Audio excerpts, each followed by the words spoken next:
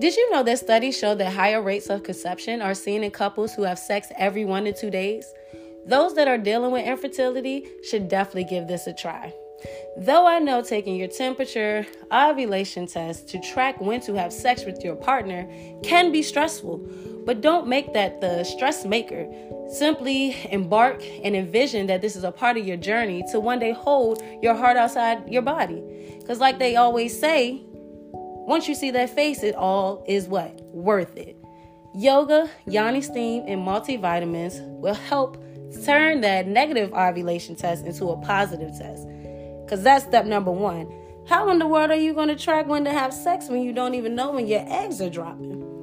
Missionary, doggy style, legs on the shoulder, alignment technique, reverse cowgirl, side-by-side scissor, rear entry, and the wheelbarrow are all positions that have been proven to increase chances of conception.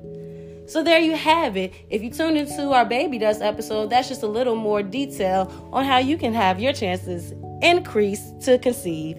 Until next time, babes, be sure to follow us on Instagram at Savani's.seduction. Love you, babes. Peace.